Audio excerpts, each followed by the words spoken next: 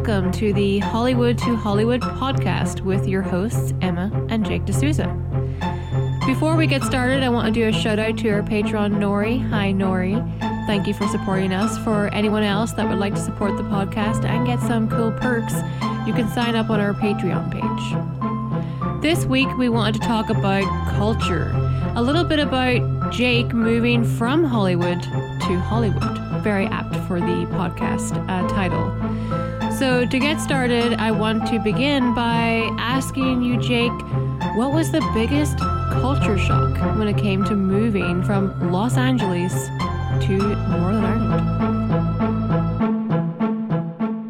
The biggest culture shock for me was the devastating lack of nighttime food. I'm still not completely over that. Oh yes, and breakfast not really being available after like 11:30. Oh no, yeah, that actually was more the problem when I went into a restaurant and ordered breakfast, as I saw a sign that said breakfast all day. And he said, we're not serving breakfast after, what was it, like 10 or like 11? Usually noon, but okay. Yeah, whatever it was. I was like, it says right here, you serve breakfast all day. And he was like, yeah, all day. I was flabbergasted. Yes, I do remember fondly our late night breakfast sandwiches. You know, you could have a breakfast sandwich at midnight back in Los Angeles. But here, breakfast is only for breakfast time. That's right. You could have a breakfast sandwich delivered to you at midnight. But here, it's just crickets. Good memories. Of course, if we're going to talk about culture differences between living in Los Angeles and living here in Northern Ireland, you just have to talk about accents. There are so many of them, even within the region of Northern Ireland. You know, you got the Ballymena accent, the Derry accent, the Belfast accent. There's the country accents. There's a million of them. Well, maybe not a million, but like a lot of them. Of course, now, many people have said that I don't have a Northern Ireland accent. And I've kind of fallen into this place where I don't really belong anywhere. When I did live in Los Angeles, everyone would ask me, where are you from? Because I didn't have an American accent there, or at least people didn't perceive it to be American. And here, where I'm actually from, people still ask me all the time, where are you from? Because they don't think I'm from here. And they're often quite surprised when I say that I'm actually from here. So what do you think about accents here, Jake? I think it's still, I'm still trying to wrap my head around even just the Belfast accent. It's taken me around 6 years of living here for me to finally be able to listen to a conversation and not have to internally translate English into English. But now I feel like I've finally gotten a hang on it. And it's actually, apparently, it's kind of famously difficult to understand easily, apparently, even in my work speaking to other people in England and Scotland and stuff. And I mean, Scotland is pretty universally known to be a difficult dialect to follow along with in certain circumstances. But even individuals I've spoken to in Scotland and England and Wales and throughout have stated to me, they usually ask me how I'm handling understanding the Northern Irish twang. And so, yeah, I didn't realize what I was getting into moving here. Yeah, that's funny. And they say, some people pick up accents quite easily. I would say maybe I pick up accents kind of easy and that I seem to be adopting your accent more and more with every year that passes. But you sound pretty American still, even though it's been almost 6 years of you living here. Do you feel like your accent has changed at all? I don't hear any difference. I mean, we both heard some of my friends imply that there's been a change, and I don't notice it. I mean, certainly I probably use different words that I didn't used to use, and those words I might even say totally differently than I would have. For instance, garage back in America, I would have used, in reference to the outbuilding or the structure. There you go, outbuilding. That's something I would never have said before. I don't know if that's just something I never encountered in America, but that is a word I've encountered much more here. And anyway, garage I would use in terms of like a garage band, but here it would be a garage, and it also would refer to an entirely different structure. I mean, it also refers to like a petrol station. Exactly. I remember having this problem back whenever I lived in LA with you, and I'd be like, just pick me up at the garage. Yeah. And you were like, what? Where? The garage? What do Right. you mean? We don't have a garage, and why would I need to pick you up from one if you were at it? But yeah, in answer to your question, in terms of losing the accent, I don't think I've really budged much as far as I can tell in terms of my American lilt. But I don't think I expect it to really budge all that much, because I spoke to an individual from I can't remember. I think it was from Georgia or somewhere near or in the Bible Belt in the United States, and he said he was here for over 30 years, and I mean, he answered the phone with howdy. He did not at all sound like he'd spent a day outside of his home state. So that's really funny. Yeah. I remember, though, we did have your friends over last year, and they did say that they thought that your accent had changed, in that it's now more musical. You know, it moves up and down and all over the show, and I guess we do have a bit of a reputation here for talking in that kind of way, and talking quite fast.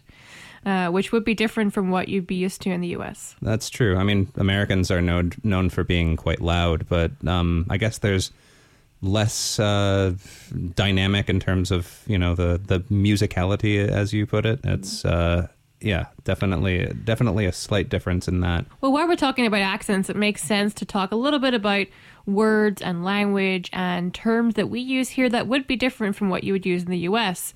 There's lots of really common words that we use that you would have a different meaning for. Things, really basic things like we would call the rubbish, obviously the rubbish, but you call the trash. You know, jam here is jelly for you. Lots of really small things, or like the boot of the car would be the trunk. So there's been a lot of adopting, I would say, and having to change the terms that you would use commonly back home. Do you find yourself now using the way that we would use those terms more often? Yeah, I mean, I've kind of had to, both consciously and subconsciously, I guess, acclimate a bit more to, you know, the different vocabulary out here. Otherwise, people would just not know what I'm asking. And do you think that, you know, which one seems normal now? Startlingly, I guess my new vocabulary has become pretty normal, and I sometimes find words I used to use jarring to the ear, which is just not what I would have expected. Funny. And then, of course, we have a lot of odd terms out here. Things such as crack, which you would have heard me say quite a bit when I lived in LA with you, but obviously now you hear it all the time and you use it, and it's a common term. But you would have encountered a different kind of crack back in LA, no? That's correct. If someone were to ask me any good crack back home, I would have a different answer as to if someone were to ask me that here. Not that very many people asked me the former. And then, of course, we've got some other good ones too, like foundered has always been one of my favorites, which, of course, means you're cold. And scundered, which for some reason in two different parts of Northern Ireland has two different meanings. I think one is you're bored and one is you're embarrassed. I don't know where the embarrassed version comes from. For me, it's always been like you're bored beyond if you're scundered. That word, I still have a really hard time with it, because in my head it hasn't, you know, sometimes when you hear a word, your mind immediately goes to you know, like a mental image of something, and for me, I don't get that same mental image when you say the word scundered, or when anyone says scundered. I don't think bored. It sounds more abrasive and harsh to me, so it's not natural for me to like envision what that means. Do you have any words that you've adopted here that do feel natural? Oh man, I'm sure there are. I can't think of any right now, of course, but there are words, of course, on the spot. Yeah, too difficult to remember. But yeah, there are definitely words which have become like part of my everyday, or at least every week, vocabulary. And one thing that we talked about a lot when we first moved here was politics. I remember quite vividly having to explain to you in great detail and repeatedly when we first moved here, do not talk about politics with your taxi driver. You do not know the politics of the taxi driver. Do not do it. Now I just wait for them. I mean, I'm surprised, given how many times you've warned me, I'm surprised by how many taxi drivers bring it up themselves, which is perfectly fine for me, because then that opens the door. But still be careful. So how have you found adopting to Northern Ireland's very, what's the word I'm looking for? Unique? No, it's not unique. I'm looking for a bad word. Hold on. Shitty. Fucked up. I mean, they work, but I'm thinking more... all I can think of at the minute is deceptive, but it's not what I'm looking for. I'm thinking of... No, it's not deceitful either. It's... duplicitous. It's... Racist. Segregated. There we go. Divisive. Oh, I knew it was a D. It's definitely divisive. So how have you found adapting to the often divisive political scene in Northern Ireland? Well, it was weird at first because I would not think about it very much. You know, I remember walking around one time on the phone to a family member. I think I was talking to my parents, just walking down the street and talking about how, a lovely day here in Ireland. And a person like behind me on the street, a good 10 paces behind me, called out to me and corrected me with Northern Ireland. And, I laughed. I didn't take it as anything offensive. But I mean, now I think it's entirely possible that he was upset. I didn't even think about that possibility. It just seemed like, well, I am on the island of Ireland, and I know my wife identifies as Irish, and I typically think of myself as living in Ireland. And I, interchangeably, I can say I'm in the UK because I am in the UK, but I also am on the island of Ireland. So I have learned since this encounter to be more careful with what I say outside of, my closest circle of family and friends. But in my own mind, I feel like I never mean any ill will when I say these things. I'm just, kind of just speaking out loud. Yeah, I mean, but speaking out loud in those terms here can get you a little bit of attention. Definitely. And politics in general here is something you have to kind of be careful with. Did you find in the US that you ever had to think carefully about speaking something to do with politics or speaking your mind? No, because, most of the people that I would interact with on a daily basis would be, a left-leaning Democratic, if you would be Democratic, or just, liberal in general. And liberal, that sounds so nice. I mean, here we're just completely boxed into unionist or nationalist, and people can't seem to fathom the possibility that there might be more political ideologies than those two labels here. So just the fact that you embrace the term liberal and acknowledge that liberals exist sounds like such a luxury. It is. It was nice. I never even thought about it, and even if I was around other, someone who was more Republican or conservative, it wasn't something like discussing politics at that time, at least. I mean, we moved here before Obama was out of office, and it became, quite a contentious scene out there in the States. But for most of my life, even if I were to be around a conservative person and I were to talk about conservative versus liberal policies and ideas, it would not warrant any sort of danger in any form. The worst it would be a heated debate. And while we're talking about moving out here, we obviously have to talk about something that we both love, food. Oh, yes. So when you came out here, obviously we talked already about how you really miss getting breakfast 24 hours a day and being able to go into a diner in the middle of the night. And what else do you find is the big differences in terms of the food options you have here versus the food options you had in Los Angeles? Well, okay. There was in the States, or at least in Los Angeles, there was quite a bit of variety. You could order any kind of cuisine at any time of day, pretty much.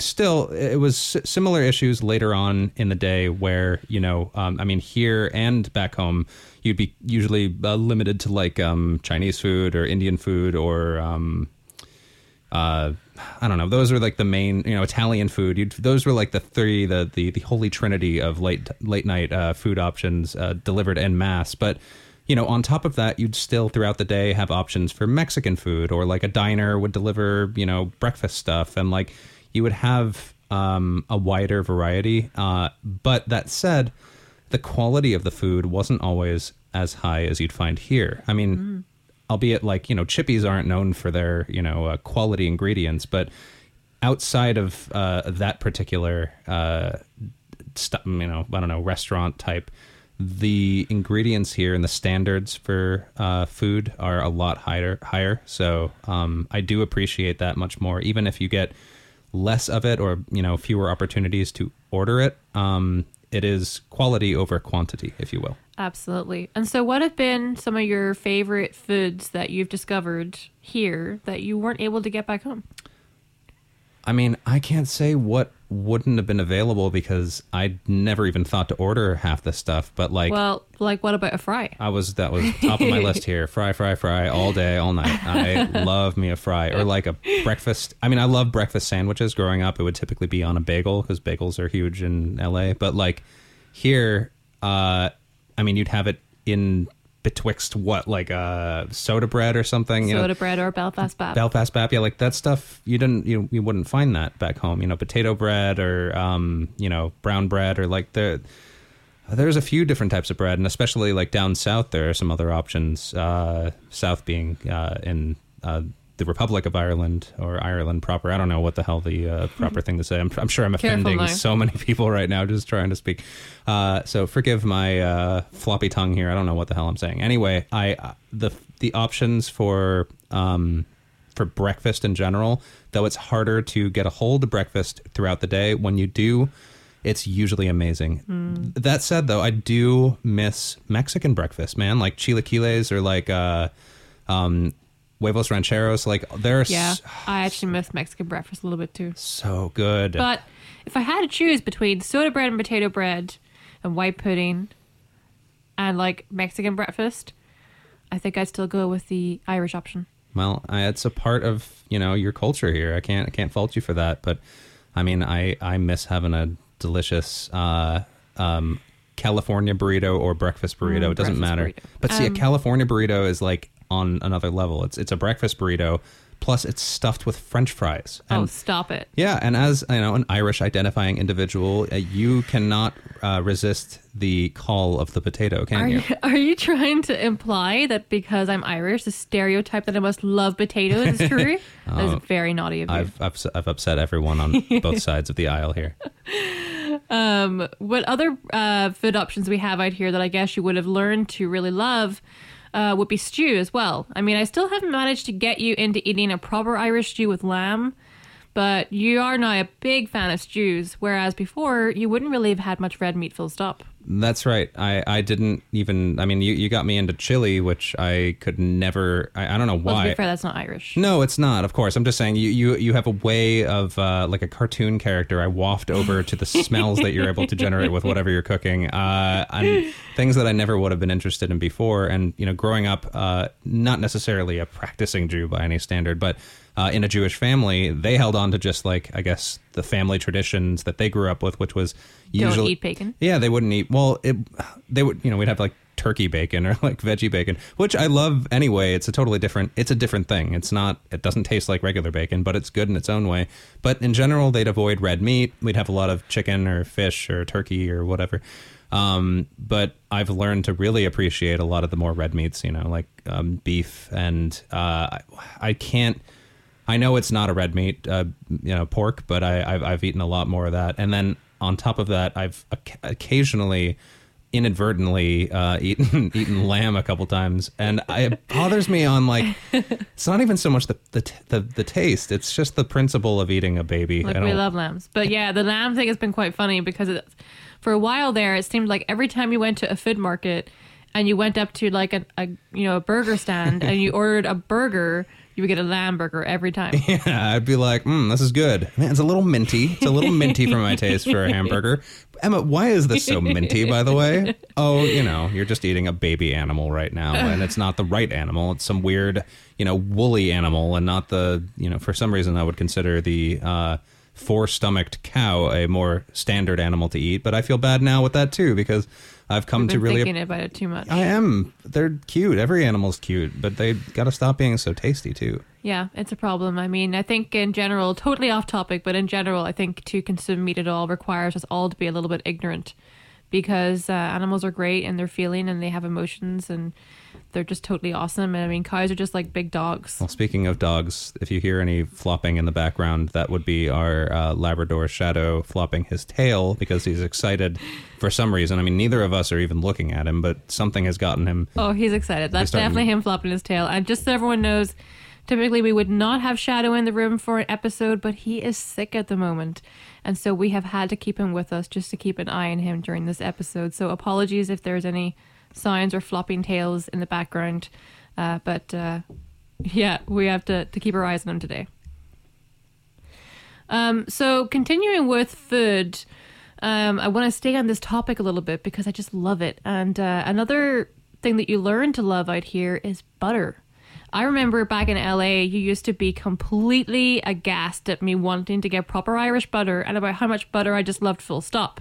And also pretty much all the dairy stuff. I mean, I was always trying to get proper cream, always trying to get really good cheese. And you were like, oh, you can't have any of that stuff. That's bad for you. And then you come out here and now you eat like a block of butter a week. Yeah, I want my own butter now.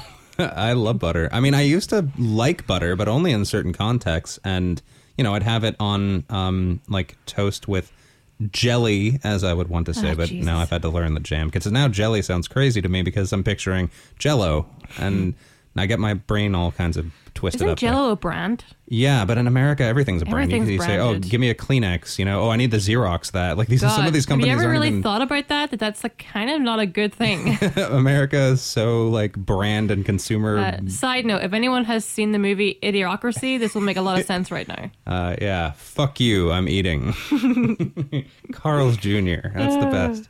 That's great. But yeah, so you've now learned that dairy is a huge part of the food groups out here, and is also just better. It is a lot better. I mean, I know even like the brand Kerrygold butter is pretty popular in the States too. I don't know. I mean, I'd wonder how they send that all the way over there. I guess it's probably, you know, packaged in some I think it's like one of the only ones that is like stocked pretty heavily in the US. Yeah. It was the only Irish butter I was able to find anywhere ever. Yeah. So they must have that market. They got that market to themselves. We are not sponsored by Kerrygold, but I would not turn my cheek away from. We will take payment in butter. Yes.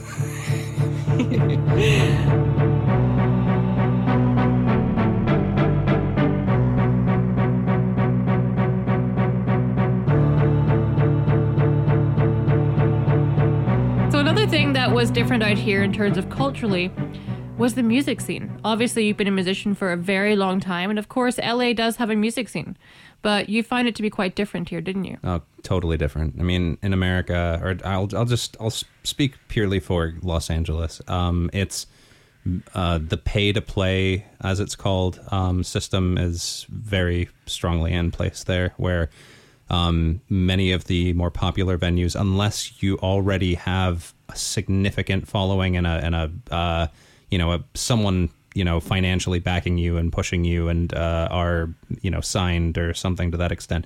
Most of the time, if you want to play many a venue in LA, like the famous, you know, Whiskey A Go-Go or the Roxy or the, you know, the Key Club, which for anyone who's seen Night at the Roxbury, that the Key Club is what the venue in the Roxbury, the titular venue, is actually that venue. But I think the Key Club even shut down and has become something else. Everything's always changing hands. But places, the long mainstay established buildings or venues like the Roxy, the Key Club, the where was the one where the Viper Room where Joaquin Phoenix's brother River Phoenix passed away. I think he passed away at the venue. You know, all these venues. You know, the what's that blues place? Surely you would remember. I don't. It's been that long. It's really upsetting me. Like I played all these places. Where the hell? I keep wanting to say the Blues Brothers. What's wrong with me? Why can't I remember this place? The House of Blues? Thank you. Why the hell How do I know that? I don't know. Okay, so the House of Blues, which again I think is also defunct at this point, in at least the Los Angeles one, the one in Hollywood.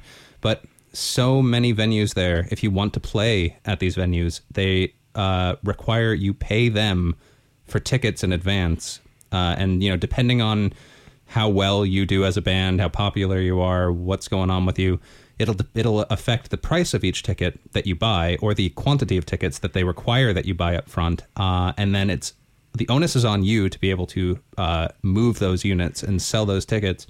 And then at that point, you can come back and get more, or they'll offer them at the door at the same time, but they'll be more expensive at the door for the night of. And it's just a totally different thing. And this admittedly was for original music. These bands that would, have to go through this process would be bands playing their own material. Well, was there much of a scene for cover bands? Yes, and the ones that I was familiar with would be the bands that would play at in Main Street in Venice, the Venice area, Abbot Kinney area. For anyone who's familiar with the area, there were a few like Irish pubs, and those very very often had cover bands come in and out and play shows, but that was a very different system. That you don't go out seeking out cover bands. You would go out and see the latest, hip talk of the town, darling of Silver Lake band. And usually if you were playing these venues, there were plenty of, I think Silver Lake Lounge, very popular venue for indie acts. I don't think you had to pay to play there. There are a number of places where you didn't have to pay to play, but in order to get gigs there, you had usually, in order to get a gig there at a good time slot and on a good night, and expect anybody to even be there at all, just walk-ins from the street, you usually have to be pretty decent and know somebody. And outside of that, anybody can play any of these huge name venues. Like I said, like the Whiskey, the Roxy, the Viper Room, the Cat Club, any of those places you could play, but you have to fork up the dough. And then you moved out here. Yes, and I moved out here and was blown away by, I still haven't really immersed myself at all in the originals music scene, but I know there's a thriving metal scene in Belfast, and there's a lot of original music, and everybody who's a working musician, for the most part, has their own music as well. But most of these people are making their bread and butter, or were, making their income as career live musicians, playing cover songs in bars and pubs and weddings and what have you, all throughout the entire island. You'd have people, playing gigs in Belfast, outside of Belfast, and across the border. So it's very lively, the music scene here for musicians who want to make that their career. Whereas in Los Angeles, I knew hardly anybody that made money consistently, let alone enough to live on, especially with the price of living and cost of living in LA, playing their music or anyone's music. And if you did make money as a professional, a professional within the music scene, it was usually on the production side of things, or working for a company producing music for placement in television, or working in a recording studio to record other artists who can make money as professional musicians. And so when you came out here and you saw that, pretty much every bar, or most bars, are going to have some kind of live music going on a regular basis, some even 7 nights a week here, as a drummer who's been drumming for, 20 years or something mad. Don't remind me. Did you find it appealing that you could potentially set up a career here as a paid musician? Yeah, it was a huge motivator for wanting to live here. I'd already known, touring around and playing in the UK and stuff. I saw that there was much more a desire for, I guess, the average person to hear live music. It was evident that, most bars had an area of the bar, set aside for a human being to stand, or a group of human beings to stand and play and perform music. Whereas in LA and most places I've been to within the States, bars and clubs and stuff just had, music playing over the loudspeakers or over the, whatever they had going on. And it was, top 40 or like trance music. And there was never a person operating that. It would be like an iPod operating that. And, well, music is a huge part of Irish culture and history, especially in small towns. I mean, pretty much everyone in my town played an instrument or did something musical because we had nothing else to do in the town. I myself was in a Metallica cover band, although not playing an instrument, singing. I love that. A fun fact. And I was a big fan of Metallica. I saw them 3 times when I was a teenager. I went through a pretty good phase, actually. Good I just times, picturing you going, exit light. It just kills me. It kills me. Yes, good memories. But yeah, so the music scene here is pretty good. And I think that might have been part of a deciding factor for you in staying here. No doubt. When we first moved here, of course, the intention was actually just to stay for 6 months and then go back to LA. We had a return ticket that we just never took. So what was part of the reason why you decided you wanted to stay in Northern Ireland? Well, like you said, I mean, yeah, the music scene here and the ability to make an income as an artist was, hugely alluring. Of course, with the COVID crisis, that has all but disappeared. And I don't know when that's going to be coming back, if it even does. But I know at least a couple of the career musicians that I had known that had been in the scene for a while have already moved on to other more, buttoned up shirt style positions.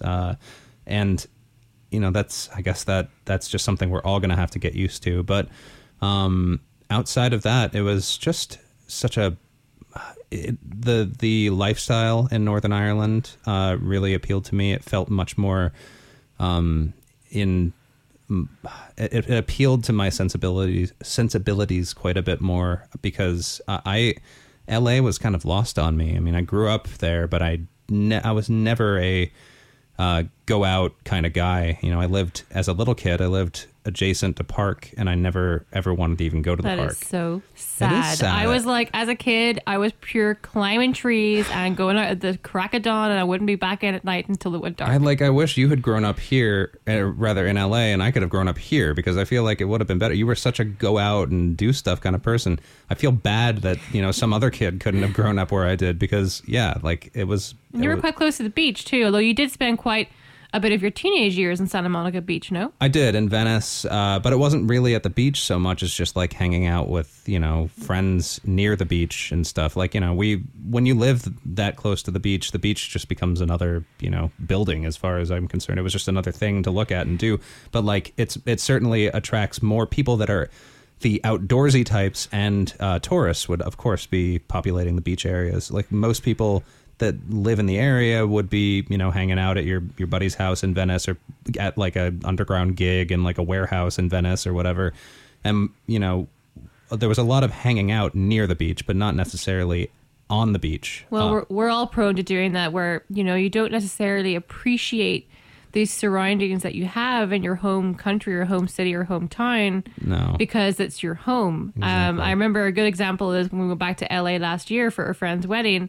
And I had talked you into going horseback riding in the Santa Monica Mountains at like dusk? sunset or sunset. I don't know. It was sunset.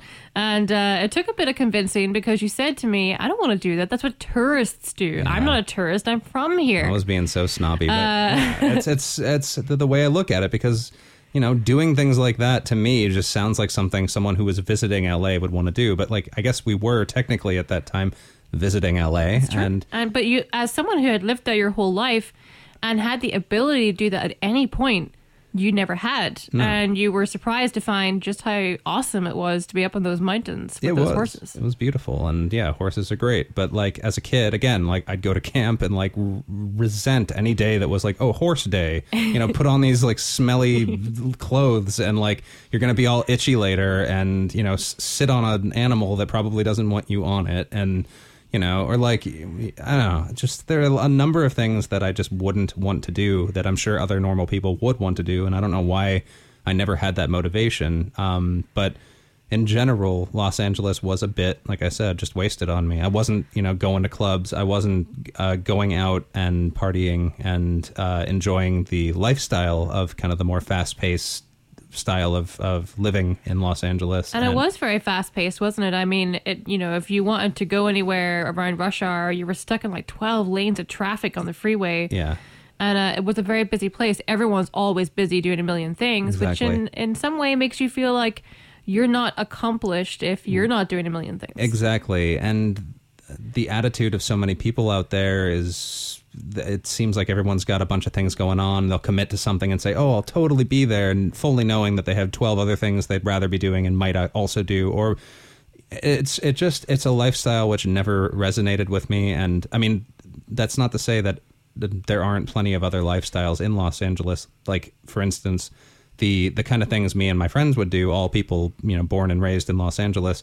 It was very common to just all hang out at a friend's house, playing video games, smoking legal weed, by the way, legal, which we really need to work on in the rest of the civilized world. And it was a perfectly reasonable way to spend your time in Los Angeles. And you didn't have the onus of having to go out and do, as I probably made it out to seem like you did. There were plenty of people like myself who were more homebodies. But in any case, coming out here, I found that it was just, there wasn't the traffic, there wasn't the obligation to constantly do here, and the beauty of the fields and the mountains and the scenery here, combined with how nearby the city, as much city as I could ever want, was to myself living here in the outskirts area of Belfast. It's just the perfect mix of quiet and action, and being a homebody here is perfect.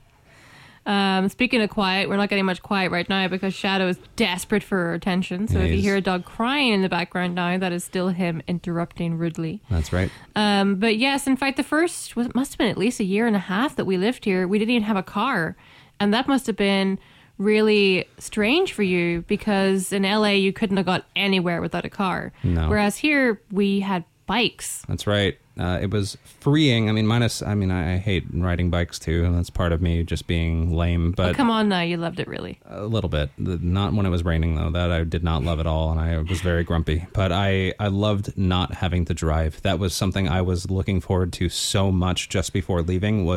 I would tell Emma repeatedly that, and I would spend the entire time driving just like clenched fist, white knuckled rage and fury. Like, I cannot handle LA driving. At the same time, you would literally drive to the Starbucks at the bottom of your street. That wasn't that far. I just couldn't get over it. I was like, literally, it's like a 5-minute walk. It's not even. Why would you drive? Okay, Missing Persons famously wrote a song called Nobody Walks in LA. There's a reason for it. It's because, get this, nobody walks in LA. Yeah, I was really out of place living in LA. Not only did I walk lots of places, but I even took the bus. I mean, that was weird for me because having been forced to use the bus so much as a kid when, your parents wouldn't want to drive you to, certain places growing up, they couldn't be arsed. There's a term I never used, couldn't be arsed before. But yeah, I'd have to take the bus. And I mean, every bus, no matter which bus you got on, would have at least one crazy person on it. I couldn't believe how often you'd use the bus there. It blew my mind.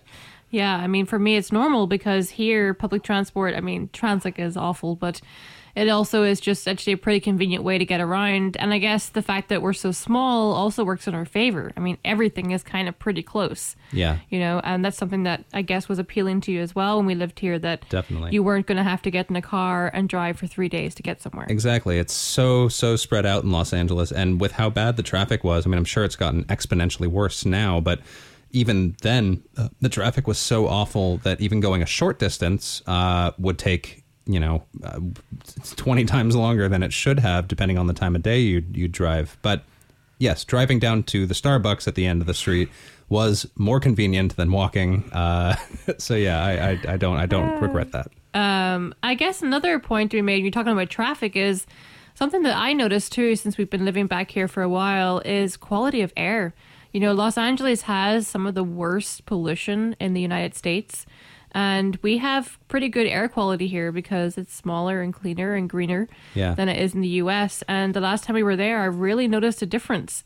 And I actually remember speaking to an Uber driver who was actually moving out of LA, his entire family, because of the air pollution, because they wanted their children to have a healthier start in life, and that they felt it was really unhealthy to live in LA. Good on and I them. would say that's something that is probably also getting worse every year. I can't argue with that. I mean, I don't know the science behind it. I don't know the statistics, but I mean, and growing up there, I never really questioned the air quality. You'd remark when driving, over, they call it over the hill, when you're driving from, the Brentwood or Westwood area of, or West LA area of Los Angeles on the 405 north towards the valley and towards the 110, I think is over there.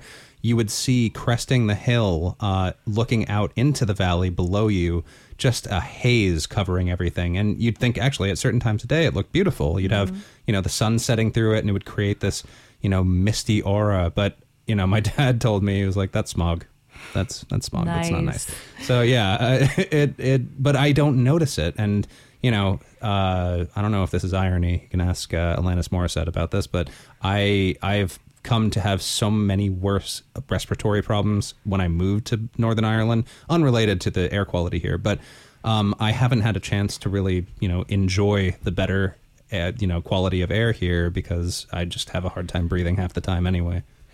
And what about the people here? I mean, some would say that people in Los Angeles can be kind of abrasive. They can be a little rude. They can be a bit cliquey. Yeah. But they can also be great, of course, as well. Right. What about the people of Northern Ireland? How have you found them to be? They're wonderful for the most part. I mean, everybody has their, jerks, but so many people are just so willingly to offer their help and are so openly kind.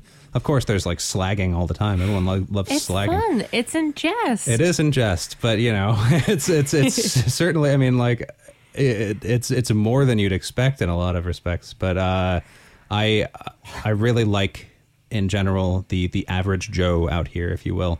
Slagging, by the way, is another word I never would have used. That's one from out here. Yeah, I remember when your parents were over, that was something they commented on too. Is that they were amazed at how friendly everybody was. Yeah. Like you could just have a total like a chat away with the person in the coffee shop or someone on the street that you stop to chat with, and people will just chat to you, quite easily and Right. openly here. Whereas back in LA, people could kind of be out for themselves. But the problem with that mentality, and people attribute it to Los Angeles, but I am of the belief that, and I can back this up. Of course, it's anecdotal, but I mean, everyone I knew and was associated with within, my group of friends going to school and, outside of school, all these kids were born and bred in Los Angeles, and they were so cool.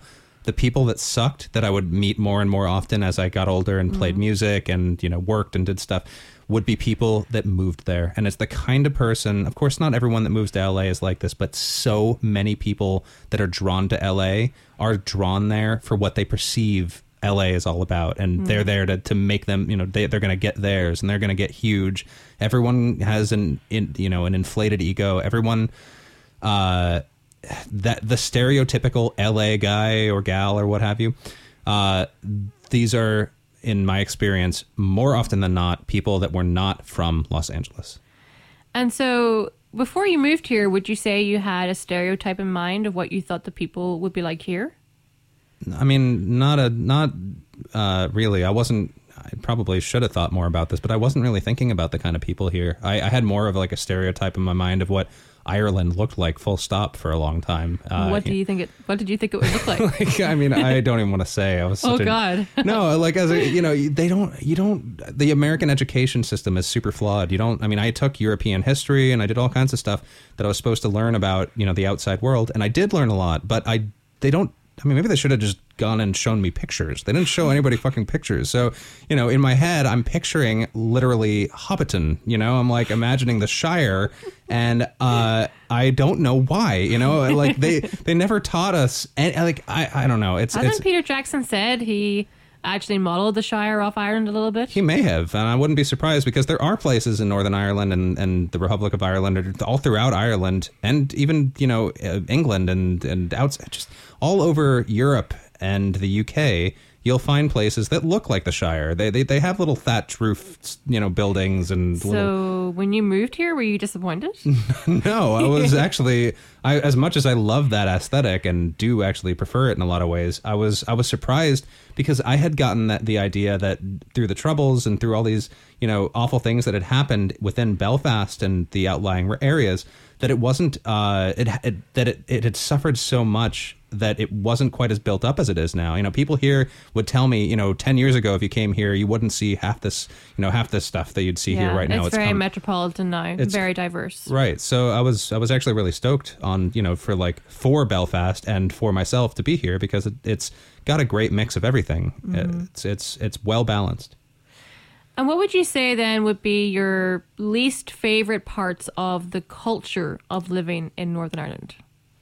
My least favorite aspects are the hatred and the religious problems and the fear of violence over, in my head, what I would picture as really minute problems and differences, and just how unsure I am in certain areas of town, whereas in LA, you know when you're in the wrong area of town. So I don't know. I mean, I think that's an understandable fear to have when you are in a place that you haven't grown up in and that has a history of those kinds of incidents happening. And then, of course, being public figures, it has been difficult to, feel 100% comfortable in environments that you aren't sure of who it is that you're speaking to. Right. But as someone who did grow up here and loves Northern Ireland and Ireland, I think that for the most part, those fears are no longer necessary because as a society, we have massively moved on from that point. But of course, as an outsider, I can understand those apprehensions and they're valid. Right. And I agree, of course, with the hatred and the segregation and the flag flying and the... Yeah. It just is, it's exhausting because when you've spent time outside of Northern Ireland, you really begin to see how incredibly toxic that stuff is inside Northern Ireland. And it's just so unnecessary, guys. Can we just move on and get along and leave the stuff behind? What even is the difference? You're all worshiping Jesus, isn't that? Well, I mean, obviously not all, but the two main demographics, they both believe in the same guy on the same wooden structure, right? I mean, in many ways, it feels almost like it's beginning to move away from religion so much now. And now it's becoming, especially since the Brexit vote, very much hardened identities. British versus Irish. But I mean, there's not much difference between those either. They're identities, you know? It's... there are a multitude of different nationalities of people that live in Northern Ireland. So why is it that, it has to be contentious between Irish and British people? Makes no sense. As is tradition. And so what about the positives? So tell me a little bit about what are your favorite parts of our culture? Well, we've covered a couple of them, just like the people, and I love the... the scenery, and I love the music scene, and I love the food. I love, the history. Of course, there's so much unpleasant history as well, but there's also so many awesome, even just pop culture cool things. Like here, the DeLorean was a big thing here, and the Titanic, which you learned about. Yeah, hugely. And do you remember those T-shirts and stuff we saw? She was all right when she left here. That's a good bit of humor, a good bit of Northern Irish humor. That's definitely got a good laugh out of me. And there's of course the lore here, the mythology and the cool stuff. Granny has taught you all about those fairy trees. Fairy trees, which I'm absolutely petrified of now. Of course, as a kid in America, you learn fairies are like Tinkerbell, but here I learned that they were just vengeful little shites that want to just shites. There's another one. You would not have used that one. They have no desire in life more than the willingness to fuck not your life up, but your life and everyone. No, you're giving them a bad rap. Okay, no. They're only going to mess you up if you mess petty. with them. They're so petty. If you even do the most minor thing to them, they will kill you, your kids' friends, your kids' friends' That's only nanny. going to be if you chop down their home. Okay, so just don't chop down the fairy tree and you're going to be fine. Well, I'm just playing it safe. I remember we were on a walk one time, and our dog Galaxy ran over to a fairy. Like, I didn't expect to see this. We went off the beaten path and walked into like a weird area of the like the forest that we were walking in, and it wasn't like a main trail, and there was a fairy tree there, and Galaxy had arrived at it first and lifted his leg to take a fucking piss on it, and I screamed at him. I don't care how reasonable and logical I am in my head. If I see something like that, my superstitious side, which was instilled by my mom, who like would never let me open an umbrella inside or walk underneath a ladder or break a glass, or a mirror rather, like, as soon as I saw that, my heart stopped, and I like yanked him, well, verbally. I didn't even have a lead on, but like I verbally yanked him back to me and was like, do not pee on that tree. Oh, Jesus. And I don't know if they'd even be upset about that, but like they sound like such petty little bastards that if... Och, no. Another thing that actually has just come to mind a little bit is names. You've had to learn a lot of Irish names since being here. That's been a cultural thing for you to adapt to, too. I mean, my goddaughter Clena's name is spelled Cliodhna,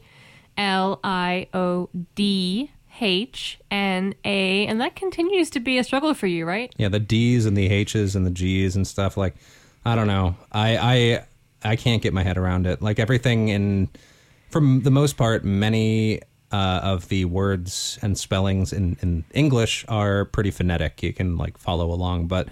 and I mean, the Irish, Gaelic and the other various, native dialects throughout Europe and the UK even, tend to have similarities to even like Hebrew, which I had to learn as a kid, where there's unexpected harsh letters and vowels and stuff. And I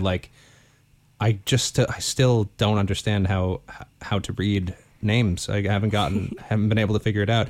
I'll have to take down names and words for work, and like I have to just ask people to spell it out for me, because it does not ever spell out the way that it sounds like it should. That's funny. I think that's us coming to a wrap on our episode on the culture shock of moving from Los Angeles to Northern Ireland. To close, Jake, do you think that Northern Ireland is home now? Yeah, totally. I had that feeling a few months ago where I locked the back door after letting the dogs out, and like had that sensation of like, good, nice and safe in my home. And it wasn't just the house. It was like just being in a land that feels like home. That's incredible. And you're going to get your Irish citizenship soon, right? Damn straight. Oh, and you're going to be an Irish citizen. That's going to be amazing. That's right. I'm excited. I know there's a lot of, even on Reddit and throughout the internet, there's vocal opposition to what some people believe Irishness is. But, I'm sure there are those who will call me a plastic patty, but I don't know if that even applies to me because I'm not an Irish American. I'm an American who became Irish. I have no Irish in my heritage at all. Well, I'm sure that will be an interesting journey for you to move through Reddit whenever you finally get your citizenship. Yeah. I think I was going to say something else. No, that's it. I can't remember what it was. It must have been a lie. Must have been.